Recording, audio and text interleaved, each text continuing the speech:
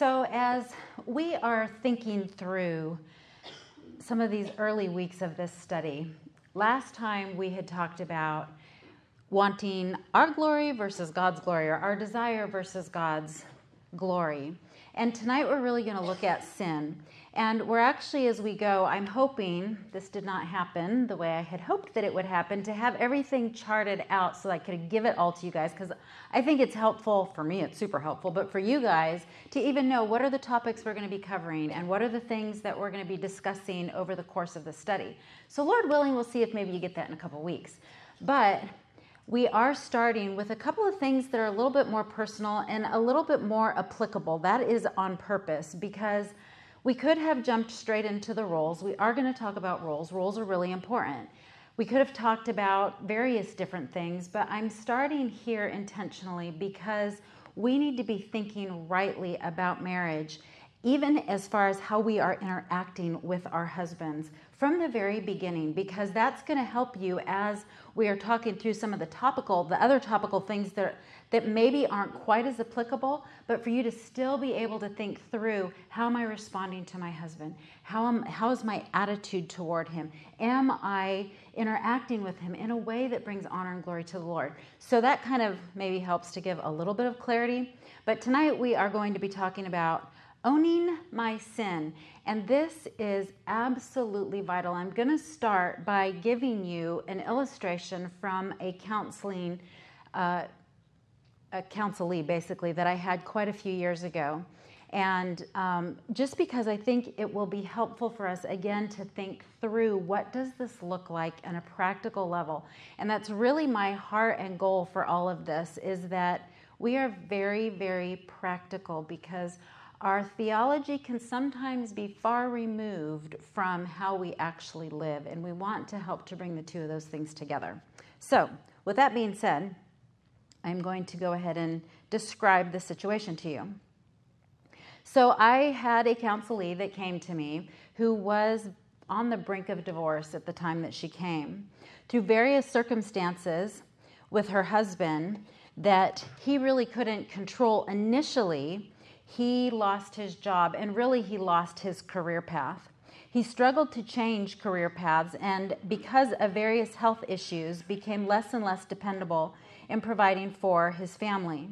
My counselee got a second and then a third job to help supplement his lost income. She was working around the clock and on weekends, waiting for him to land a reliable job that would again provide for the family. Sadly, he grew less and less motivated to find a job and often allowed his health issues to dictate his level of perseverance. As his laziness increased, he failed to be diligent in looking for a job, and when he finally found one, he would quit a few weeks later, blaming it on his health, which I will give him the benefit of the doubt. Sometimes it really was legitimate. His health was an issue. She rode his roller coaster of looking for a job, getting a job, and losing a job. As he looked for a job, she was anxious, yet hopeful this would be the answer. When he found a job, she was happy and comforted, looking to the job to fix their problems. But each time he lost or quit a job, she became increasingly angry and fearful, resentful, and bitter. Resentment grew in her heart. She was impatient, fearful, critical, and furious, which led to outbursts of anger, tongue lashings, naggings, and scoldings, and you name it. She became the contentious wife, growing deeper in bitterness and resentment. By the time we began to meet, she, I would say, probably really was hating her husband, and she was bitter against God. Her focus was locked on her husband's sinfulness. She blamed him for all the difficult experiences that she was facing in the present. It was true, her husband had sinned against her. He had failed to be obedient to his biblical role in marriage. He was lazy and took advantage of her. He failed to love her as Christ loved the church, and his inactivity communicated a lack of love for her needs. So as a counselor, how could I help her? Her marriage was clearly a mess. Her husband was just, very frankly, a jerk. Her life was ridiculously difficult. So what do I say to her? How can she possibly live in a marriage with a husband like this? So obviously, I'm not going to spend the time to work you through the ins and outs of how you begin to help a woman who is wrestling with such difficult marital things. I'm not going to walk you through all the counseling things, but I am going to help you think through a couple of things. One thing that she had begun to address and take responsibility for was her sin in marriage. Actually, I think I spread that wrong. One thing she had not done was take responsibility for her own sin in her marriage. She couldn't fix her husband, but she could fix herself, and that's what she needed to focus on. So that's really where we had to start, was what was her responsibility in this difficult marriage? So in relational situations like this, often the tendency is to look at the sin of the other person and blame them for the difficulties you are experiencing. And it isn't wrong to acknowledge that the other person's sin has made your life difficult. I mean, let's just be honest. Sometimes that's just really the reality. This is precisely what sin does. It harms and destroys and makes a mess out of relationships and circumstances. But what we need to realize is that when we respond sinfully to the other person's sin, we add to the harm and the destruction. Our sinful response never fixes the other person's sin. It only makes it worse. If you don't get anything else that I say all night, that right there is something to take home and to think about for the next 2 weeks. Because what it's doing is it's helping you to understand your sin is serious.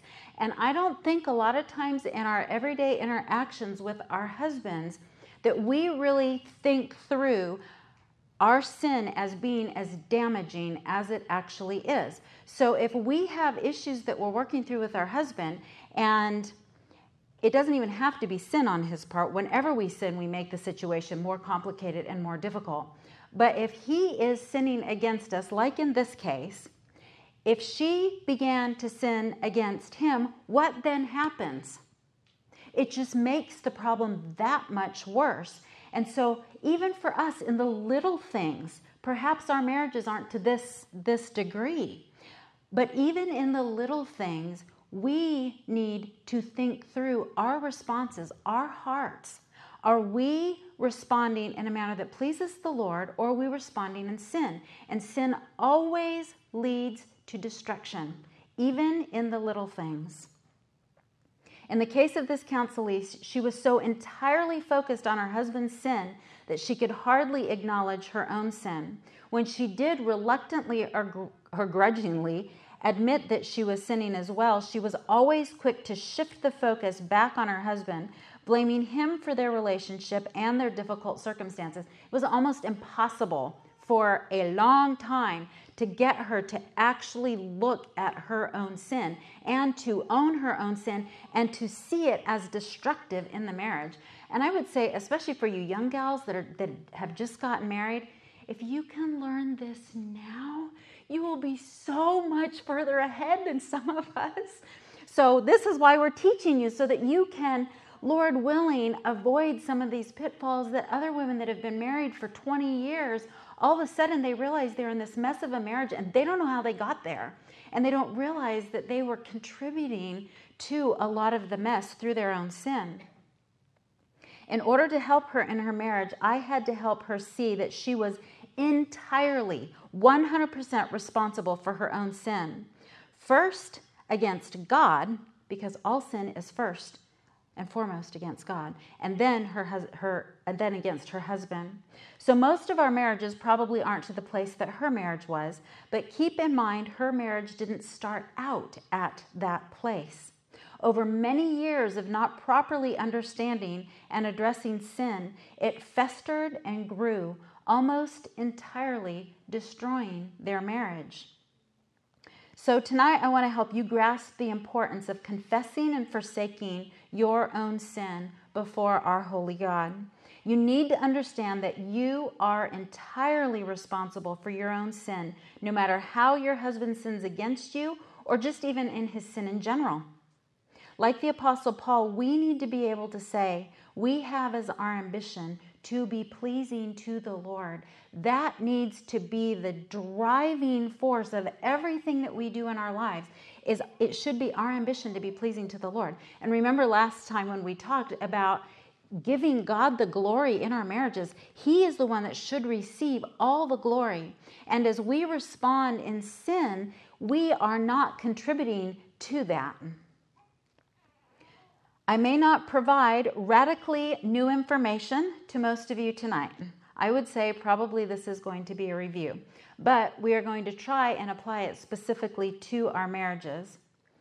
This lesson is vitally important to the health of your marriage. If it is truly your desire to please the Lord, you must identify your sin and seek to forsake it. And one of the relationships in which we are often inclined to sin is with who? Our husbands. Because he's really the person that we interact with the most. That's why. And like, there may be somebody, you may have an in-law or a coworker or something that is really, really hard to get along with. But there tends to be the ability to put distance in those relationships. But with our husbands, unless things are really on the rocks, we're sleeping with them every night. We're climbing into the same bed. We wake up with them in the morning. We see them very often. And so those little bitty things, we can be very comfortable in sinning against our husbands because we're just so comfortable with them. So I couldn't really think about how to categorize these. So we have two main categories that we're talking about tonight. And this is kind of maybe pathetic because I don't know if it entirely encapsulates what I'm trying to say. But Roman numeral 1, how sin affects our relationship with God. And then right under that is capital A. There is a war in our hearts. And I realize that, like I said before, that that's probably not a new concept. But we need to consider this and really think about it as it relates to how we are interacting with our husbands. So I've got a couple of quotes here from Dave Harvey from that book that I mentioned last time, Sinners Say I Do. When Sinners Say I Do. Always getting confused with that title for some reason. So he says this: sin creates war. War with God, war with others, and war within yourself. Now in marriage, what do you have? Two sinners, each with the potential for war constantly lurking within them. The sides in this war are not male versus female, husband versus wife, or controller versus enabler. It is a clash of desires of the flesh against the desires of the spirit. It is trench warfare for supremacy of the human heart.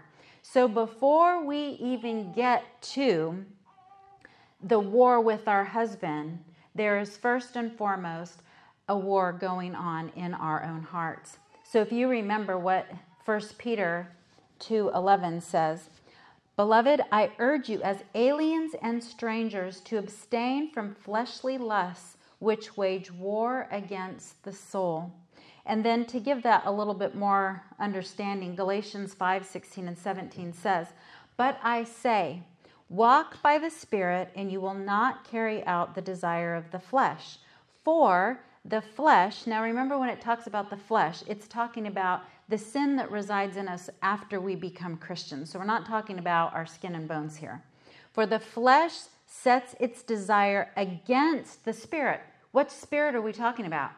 The Holy Spirit that resides in us. So we have remaining sin at war with the Holy Spirit. And all of this is going on in our hearts. Why is the Christian life hard?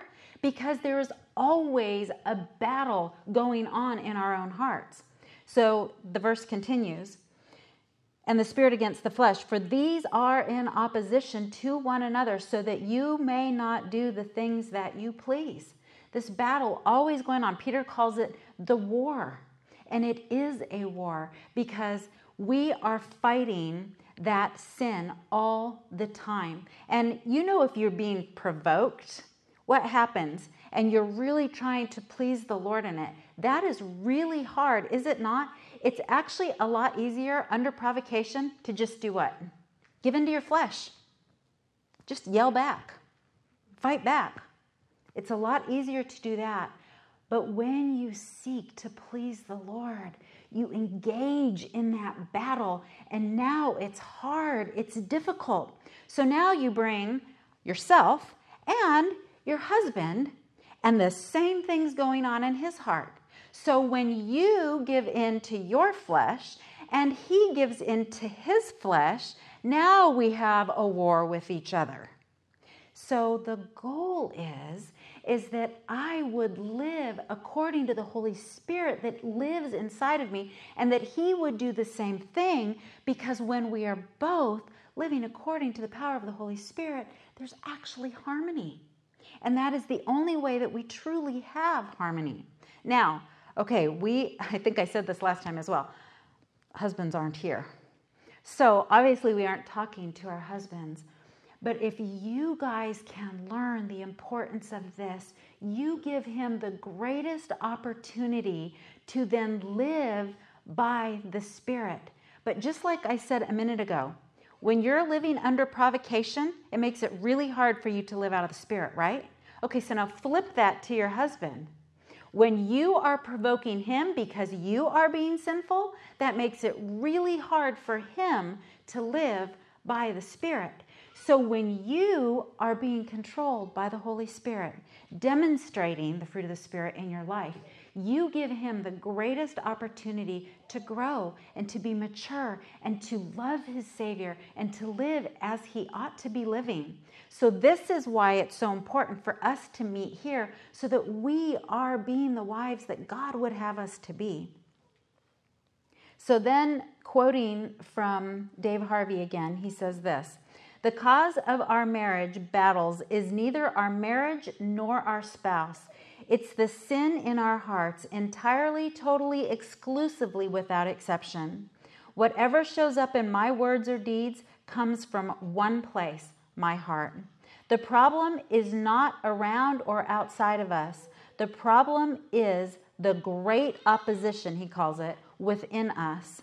So he says, what is the greatest problem in my marriage? Me. I'm the greatest problem in my marriage.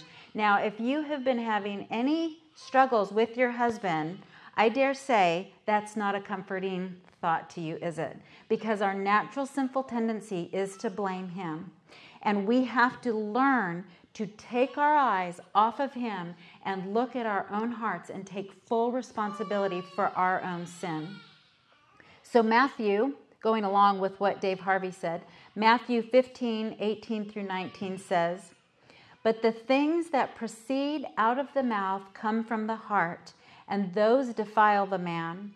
For out of the heart come evil thoughts, murders, adulteries, fornications, thefts, false witness, slanders.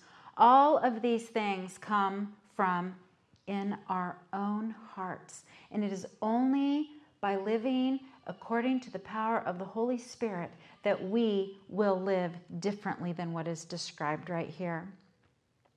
So I want to kind of give you an example. Let's try and make this really practical. So if this is not your situation, then you just think about what is your situation.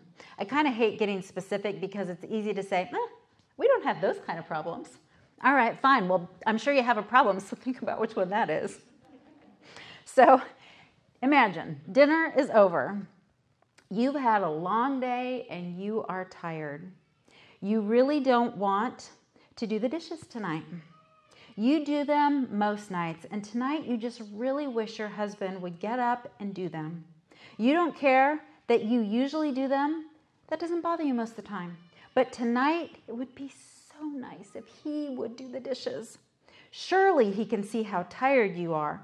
You know, because you have dark circles under your eyes, and you saw that the last time you looked in the mirror. You saw those circles, and you know your face looks tired. And your eyes look a little droopy as well from the fatigue. As you finish dinner, you linger a little bit longer, hoping he will get the clue. But instead, he's talking about his day, explaining the latest technical thing at work. He hasn't seemed to even notice you're so tired that you can hardly pay attention to his boring conversation. Clearly, he isn't getting the clue. If you keep sitting at the table, the dishes will never get done, so you reluctantly get up and start cleaning the table. As you clear the table, he grabs his phone and heads to the couch to relax from his busy day. Your heart sinks and your mind starts to spin with questions and accusations. will he never pay attention to what is obvious? Will he always just think about himself? How is it loving you? That doesn't make sense.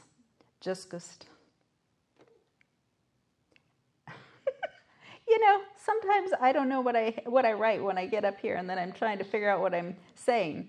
So anyways, okay, we'll just move on to the next sentence, all right? The dog seems to have more sensitivity and intuition than he does.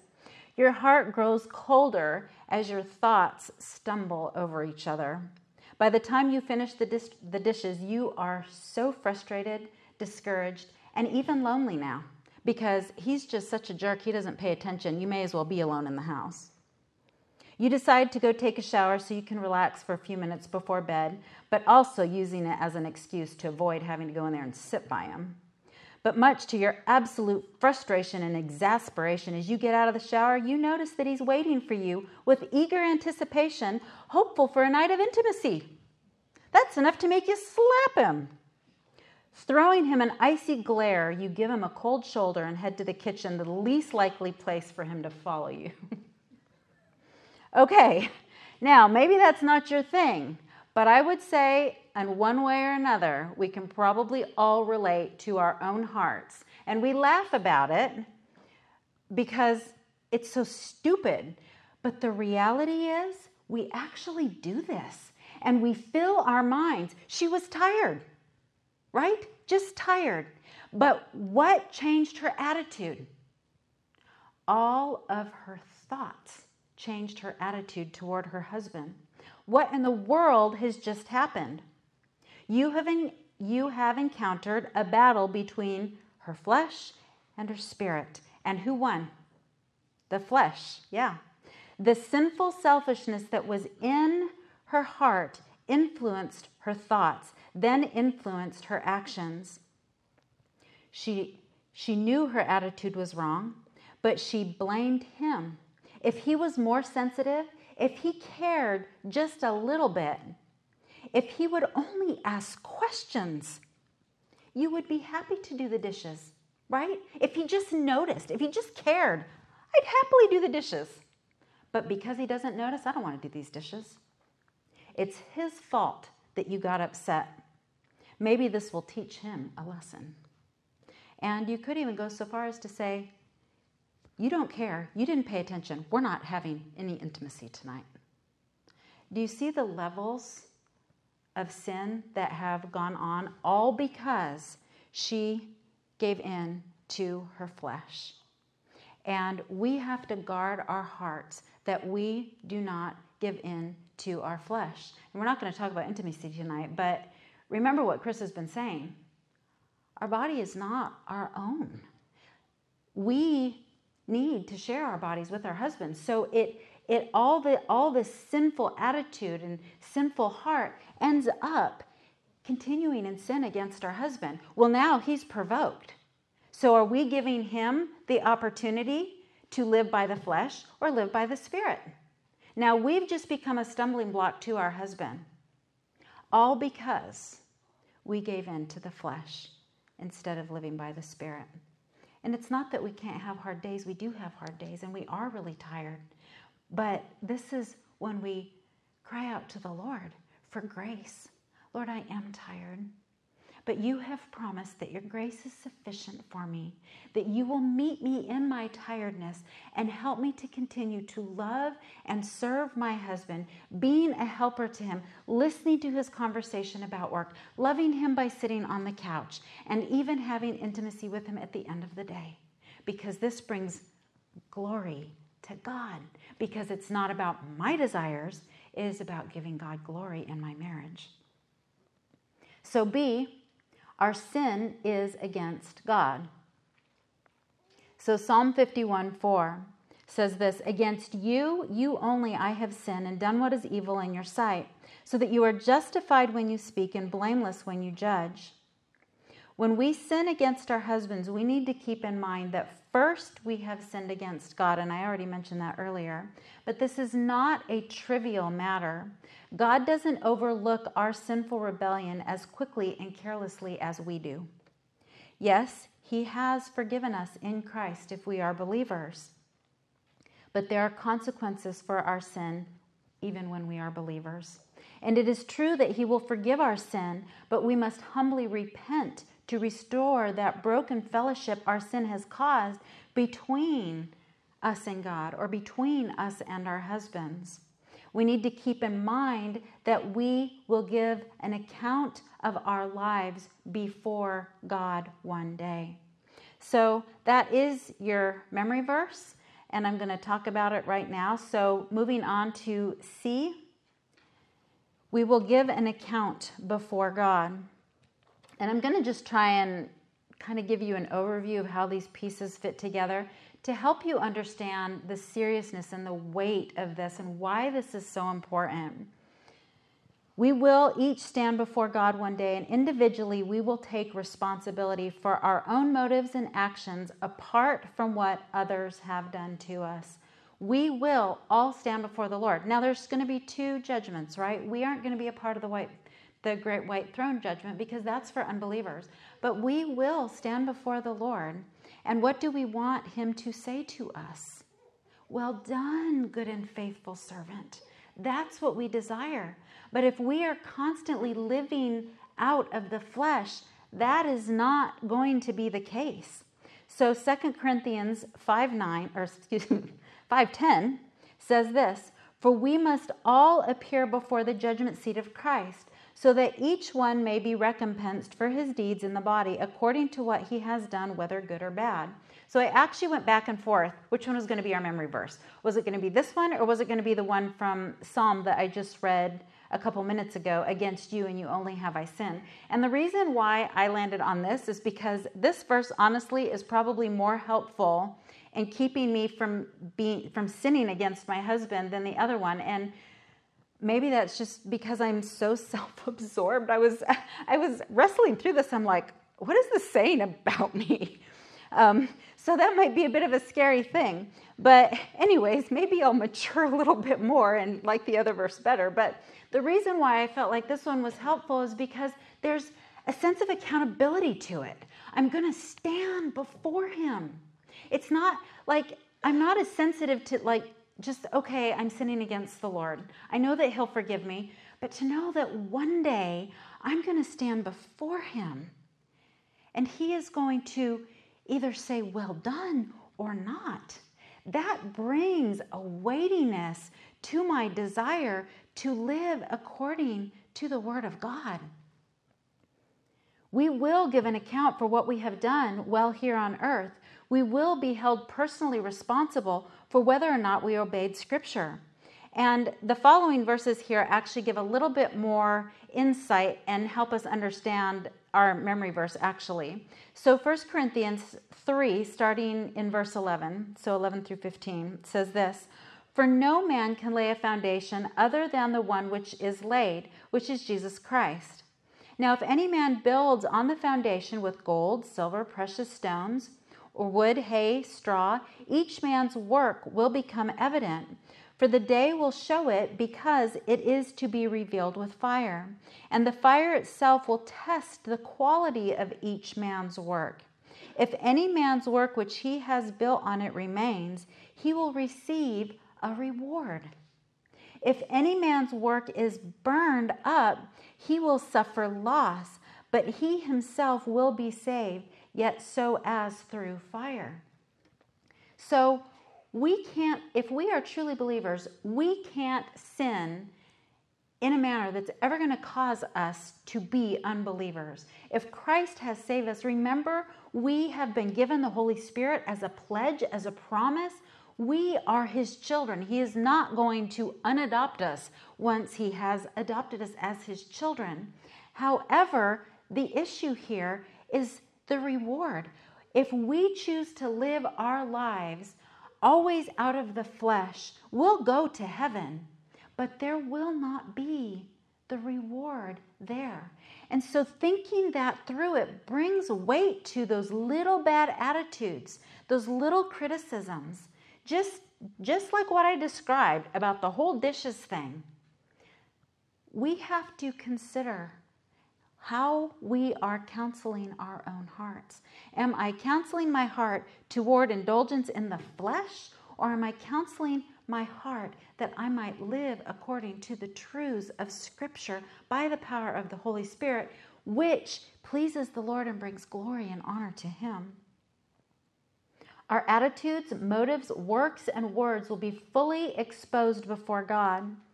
In the next chapter, in 1 Corinthians 4:5, Paul explains that the Lord will bring to light the things hidden in darkness and disclose the motives of men's hearts. So it's not even just our actions here. What are our motives? Are our motives desiring to please the Lord because we love Him?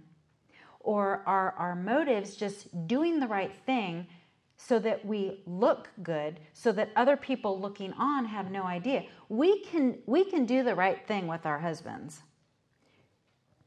She could have gotten up and done those dishes like she did and had her husband not have any idea that she was seething inside. And how often have we done that? We've done the right motions, but we are seething inside with sin. The Lord knows our hearts, and what drives us, our motives, are very, very important. So just like my counselee in the opening illustration needed to understand that she was responsible for her sin, we need to understand that we are responsible for our sin. Regardless of our husband's attitudes and actions, we still need to be obedient to God's word. So here's the kicker. We don't determine the standard of our obedience. God is the one who has determined the standard. He is the one who has set the bar for us, and it is none other than who? His Son, Jesus Christ. That's who we are striving to emulate, to be like. So D, Jesus Christ is the standard for our holiness. We must be careful to guard our hearts from the temptation of comparing ourselves to others like the false teachers did. So if you remember from 2 Corinthians 10:12, it says this: "For we are not bold to class or compare ourselves with some of those who commend themselves, but when they measure themselves by themselves and compare themselves with themselves, they are without understanding."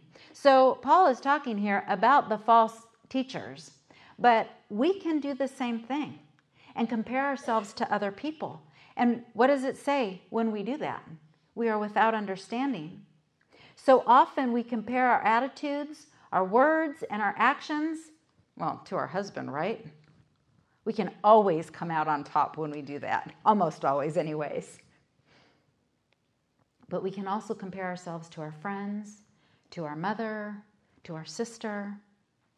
But Scripture warns of the foolishness of that. Instead, we should measure ourselves against the stature which belongs to the fullness of Christ, from Ephesians 4:13.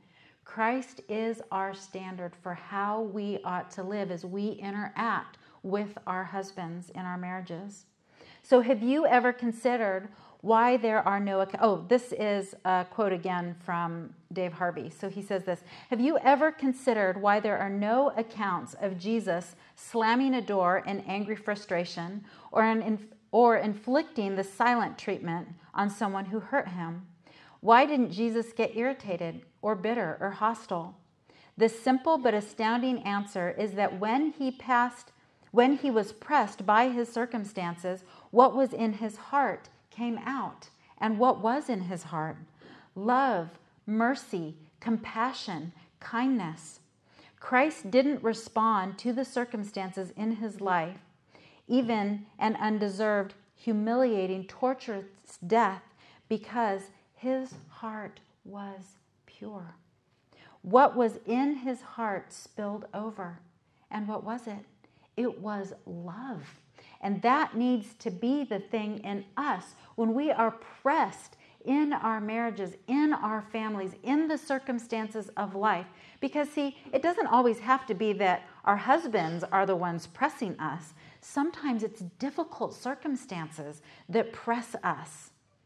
Financial challenges all kinds of different things that squeeze us together as a couple. But we each individually have the responsibility to respond according to the Spirit and not according to the flesh.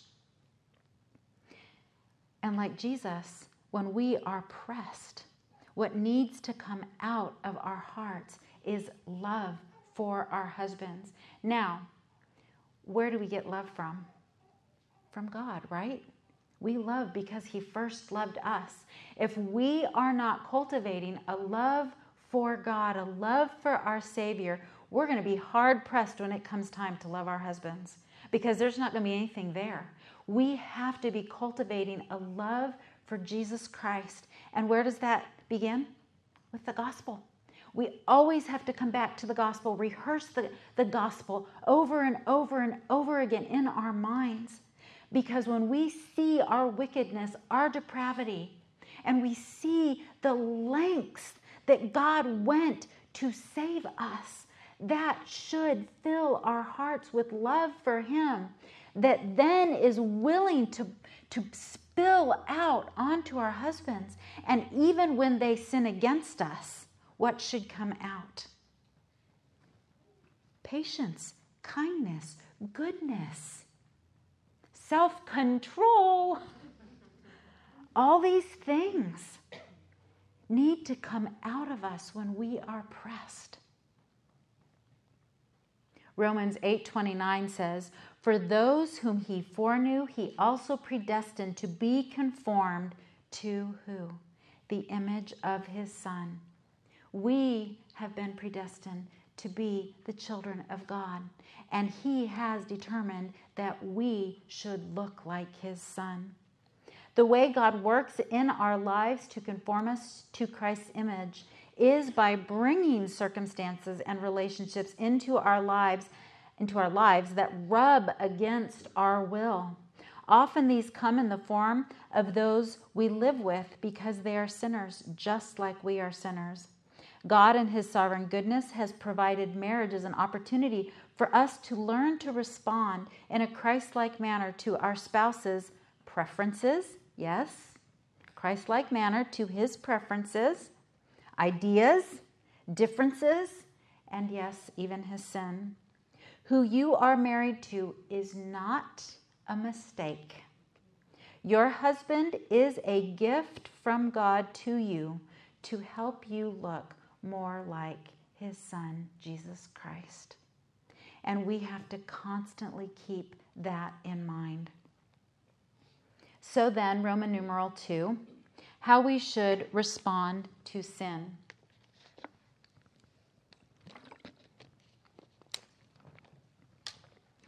So A under that, sin is personally harmful. So you probably have in on your paper. That was a typo. Sin is personally harmful.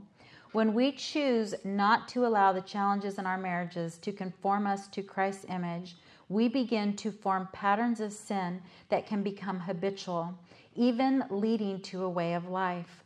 But sin is harmful, and when we let it become a pattern, there are consequences.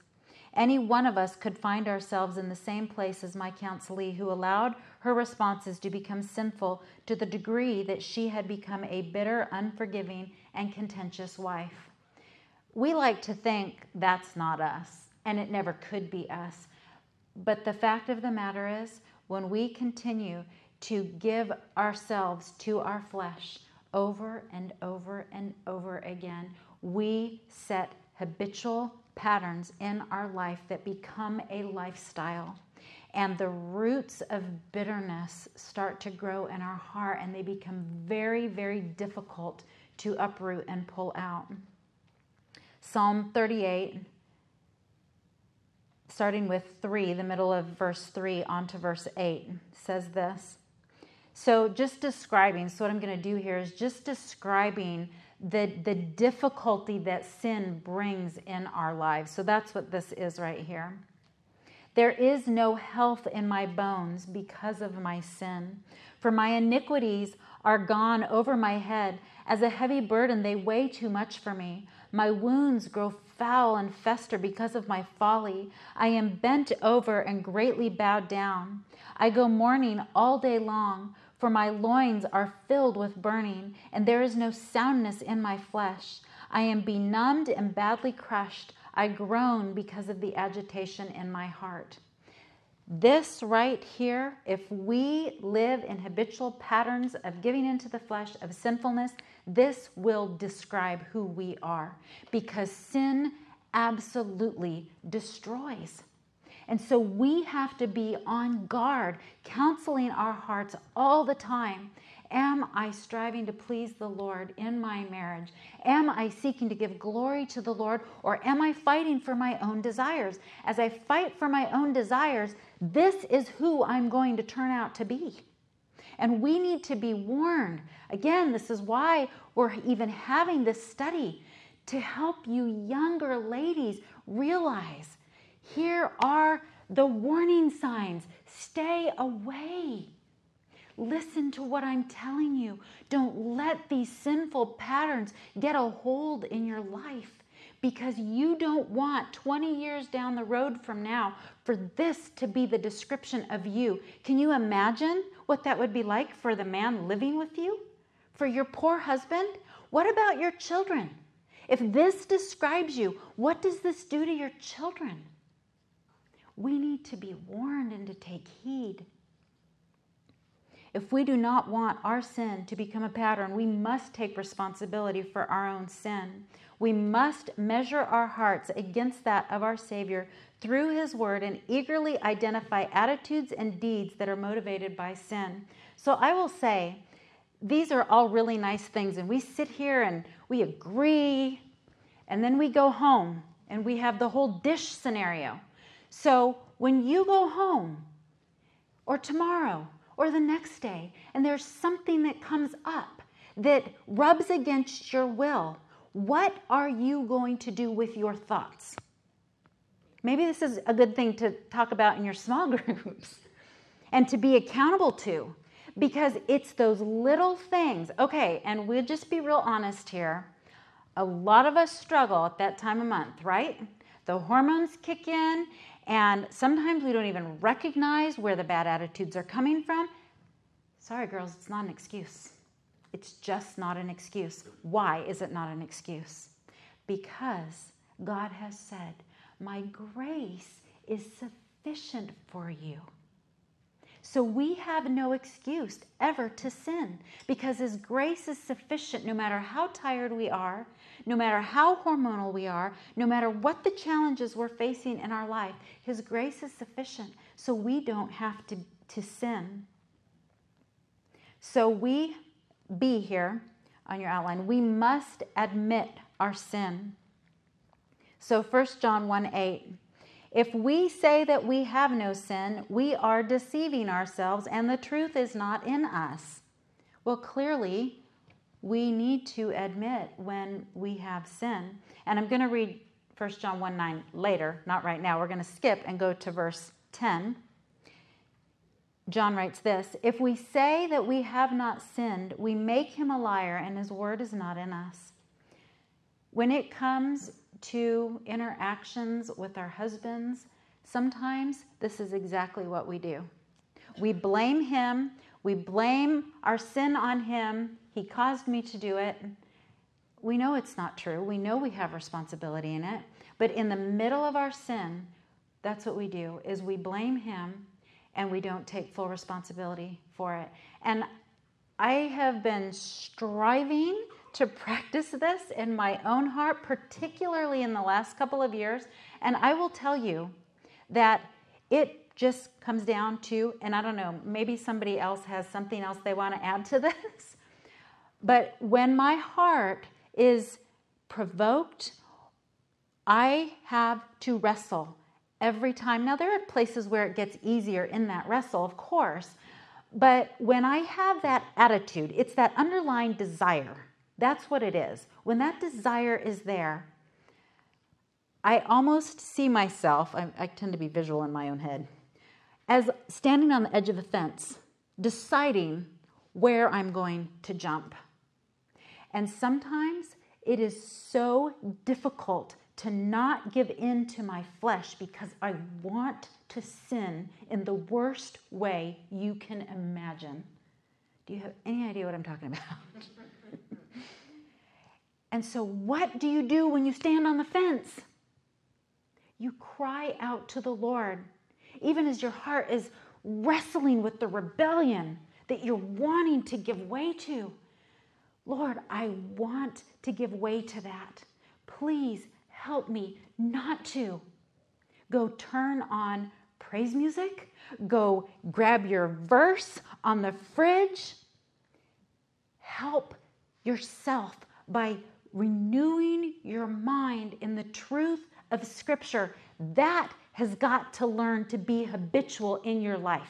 That's the pattern you have to learn, because if that is not your pattern, every time you get on the fence, you're going to jump into the flesh. Every time. You have got to learn to have something in place so that when you stand there. Now, if you have allowed your heart to give way to the flesh over and over again, I'm going to tell you something that's going to be harder at first, because you're having to build all new patterns. And so it's going to be really hard not to give in. Okay, now what's going to happen when you give in? You just melt into a puddle and why bother? No. You still go to the Lord and you confess your sin and you ask for His strength. You repent. And then what do? You get back on that fence and you jump on the other side. And He will help you because His grace is sufficient. Okay, none of that was in my notes. So we'll go back to my notes and see if we're on track here. So John MacArthur said this: Christians are rapidly losing sight of sin as the root of all human woes, and many Christians are explicitly denying that their own sin can be the cause of their personal anguish. More and more are attempting to explain the human dilemma in wholly unbiblical terms, calling it temperament, addiction, dysfunctional family, the child within, codependency, and a host of other irresponsible escape mechanisms promoted by secular psychology. The potential impact of such a drift is frightening. Remove the reality of sin, and you take away the possibility of repentance. Abolish the doctrine of human depravity, and you void the divine plan of salvation. Erase the notion of personal guilt, and you eliminate the need for a Savior. We need to recognize our sin because, see, this is actually a really good and really beautiful, helpful thing, because when we identify that our issue is our sin, there's something we can do about it. We have hope. We can repent. If all this is His fault, what are we going to do about it? We have to recognize our own sin because it gives us something to do. Repent and strive to please the Lord by living according to His word. The difficulty we face is that we are fighting a deceitful foe that is crafty and clever, one that we don't often recognize. As a result, we succumb to the deception which results in sin. So see, we are easily deceived about our sin. And I'm just going to go through these really quick. But number one, our hearts are deceitful. So Jeremiah 17:9, the heart is more deceitful than all else and is desperately sick. Who can understand it? And I'm going to read this as well, because in Jeremiah he says the heart is more deceitful than all else. But Proverbs 28:26 says this: he who trusts in his own heart is a fool, but he who walks wisely will be delivered. When we trust in our hearts that our feelings should dictate the way we respond, we are absolutely foolish. We can't let our feelings dictate that. Our hearts dictate how we respond. We have to let the Word of God dictate how we respond, because our hearts are deceitful and they will lead us astray apart from Christ, apart from the Holy Spirit. Number two, sin is deceitful. Hebrews 3:13 says, but encourage one another day after today, as long as it is still called today, so that none of you will be hardened by what? The deceitfulness of sin. So We have deceitful hearts apart from Christ. And our sin is deceitful, and you know what's coming, which you thought I was going to start with, right? That number 3, Satan is deceitful. 2 Corinthians 11:3 says this, "But I am afraid that as the serpent deceived Eve by his craftiness, your minds will be led astray from the simplicity and purity of devotion to Christ." This is what Satan is trying to do all the time. This is his goal, to lead us away from the purity of devotion to Christ. So you get all these things together. Our hearts that are deceitful, sin that is deceitful, and a tempter who is deceitful, an enemy who is striving to deceive us. We are going to be led astray, but apart from God's word. Our only defense against that much deception is by knowing the word of God. Only God's word is the ultimate truth that can pierce the deception and reveal our sin and reveal how we can live in a manner that reflects the character of Christ. And this is why you have verse cards, because that has to be your defense. It is your only defense. The only truth is the word of God. So D, focus on your personal sin. No blame shifting. Another aspect of our relationship to sin is our eagerness to focus on the sin of others rather than on our own sin. And I've already said that. So to use my counselee as an example again, this was one of the most difficult aspects of her relationship with her husband. He had sinned grievously against her, but because she only focused on his sin, she failed to identify her own. And you know the verse from Matthew, right? 7:3-5. "Why do you look at the speck that is in your brother's eye, but do not notice the log that is in your own eye? Or how can you say to your brother, 'Let me take the speck out of your eye,' and behold, the log is in your own eye? You hypocrite! First take the log out of your own eye, and then you will see clearly to take the speck out of your husband's eye. You hypocrite wife! Quit picking at the speck and get the log out of your own eye," essentially is what is being said. And we know this verse, we know this passage, but we just skim over it. We've got to learn how to take these truths from Scripture and very carefully apply them to our lives. When my counselee began to shift her focus to the log in her eye, we began to see significant changes taking place in her life. As long as she blamed her husband, there was nothing she could do to change the situation. But as she began to identify her sin, she was able to make necessary changes that began to bring healing into her marriage. Recognizing her sin against God gave her the opportunity to confess her sin and repent, which led to a lifestyle of change. These changes freed her from the grip of sin that held her in bitterness and unforgiveness toward her husband. So E, sin requires repentance. So here is our 1 John 1:9. "If we confess our sin, he is faithful and righteous to forgive us our sins and to cleanse us from all unrighteousness." And Psalm 32:5 as well says, "I acknowledged my sin to you," speaking to the Lord, "and my iniquity I did not hide. I said, I will confess my transgressions to the Lord, and you forgave the guilt of my sin." When we confess our sin, we have a kind and loving God who is far more gracious and generous than we are, and he will forgive us. Only as my counselee began to see the horror of her own sin could she begin to walk rightly in her marriage. It began with repentance. She had to recognize her sin, confess her sin, and turn from her sin by learning to be obedient to Scripture. This pattern is the one that needs to define our lives as well. We will be practicing this until we leave this earth. That's just the way it is. We will never stop fighting our sin and repenting of our sin. The younger you are, the greater blessing this will be to you, because you can form these habits as a way of life before patterns of sin turn into deep-seated bitterness, resentment, unforgiveness, and all those other things. So F, ask God to keep you from further sin. So Psalm 19:13 says this, keep back your servant from presumptuous, that means proud or arrogant, sins. Let them not rule over me. Then I will be blameless, and I shall be acquitted of great transgression.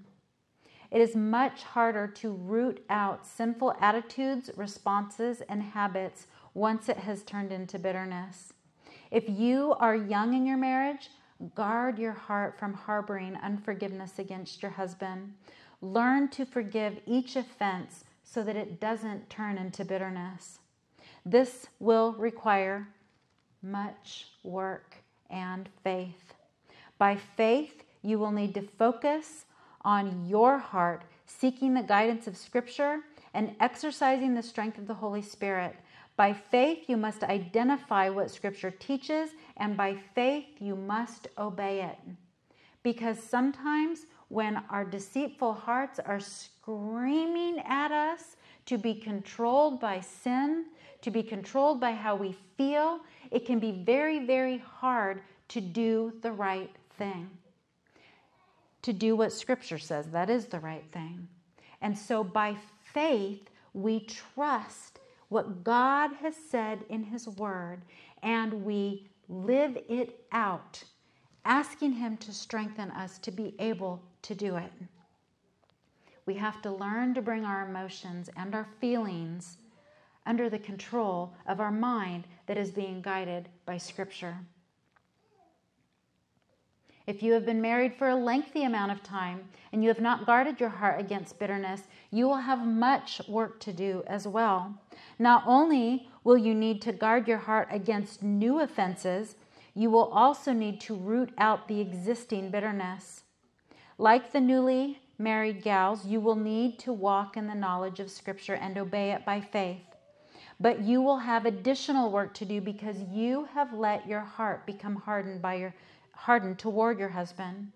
Because you have allowed bitterness to take root, your ability to respond rightly toward new offenses is going to be tainted by your sinful unforgiveness of past offenses. It makes sense, right? This bitterness and unforgiveness is going to affect your ability to respond to your husband rightly and lovingly. The sin in your heart will keep you from believing the best of him, and it will increase your potential to take into account a wrong suffered. So what do? This has been your pattern. What do? Every time those negative thoughts come into your mind, even from years past, habitual patterns on his part that keep flooding your mind, what do? You take them captive, and you stop thinking them, and you fill your mind with the truth of Scripture. It's always the same thing. Put off the old self. Renew your mind. Think like God thinks. And then by faith, you put on the new self. You become obedient to Scripture. 3 little verses in Scripture in Ephesians. It's in Colossians as well, but little verses. But they are absolutely vital to our ability to please the Lord, especially in our marriages, as we're talking about here. Every time you have a negative thought of any kind toward your husband, you need to silently pray that God will strengthen you and enable you to think and respond to him in a manner worthy of the gospel. You will need to take the promises of Scripture and remind yourself of them as you wrestle with the desire to think or act sinfully toward your husband. And you know what else I didn't have on here? But you need to prepare yourself ahead of time.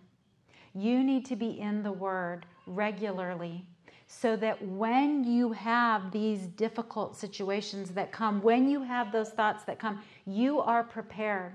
And you need to be spending time in prayer, both for your own heart and for your husband. If you're not in the Word and you're not in prayer, why do you think that you have any ability to change? It's ridiculous. You have no defense against your sin. So being in the Word, being in prayer is vitally important. So I guess your takeaway from tonight is to learn to be sensitive to your own sin. And if you wrestle with this, that's what your time of prayer is for. Asking the Lord to help you to become more and more sensitive to your sin so that you will take full responsibility for it. Let's pray.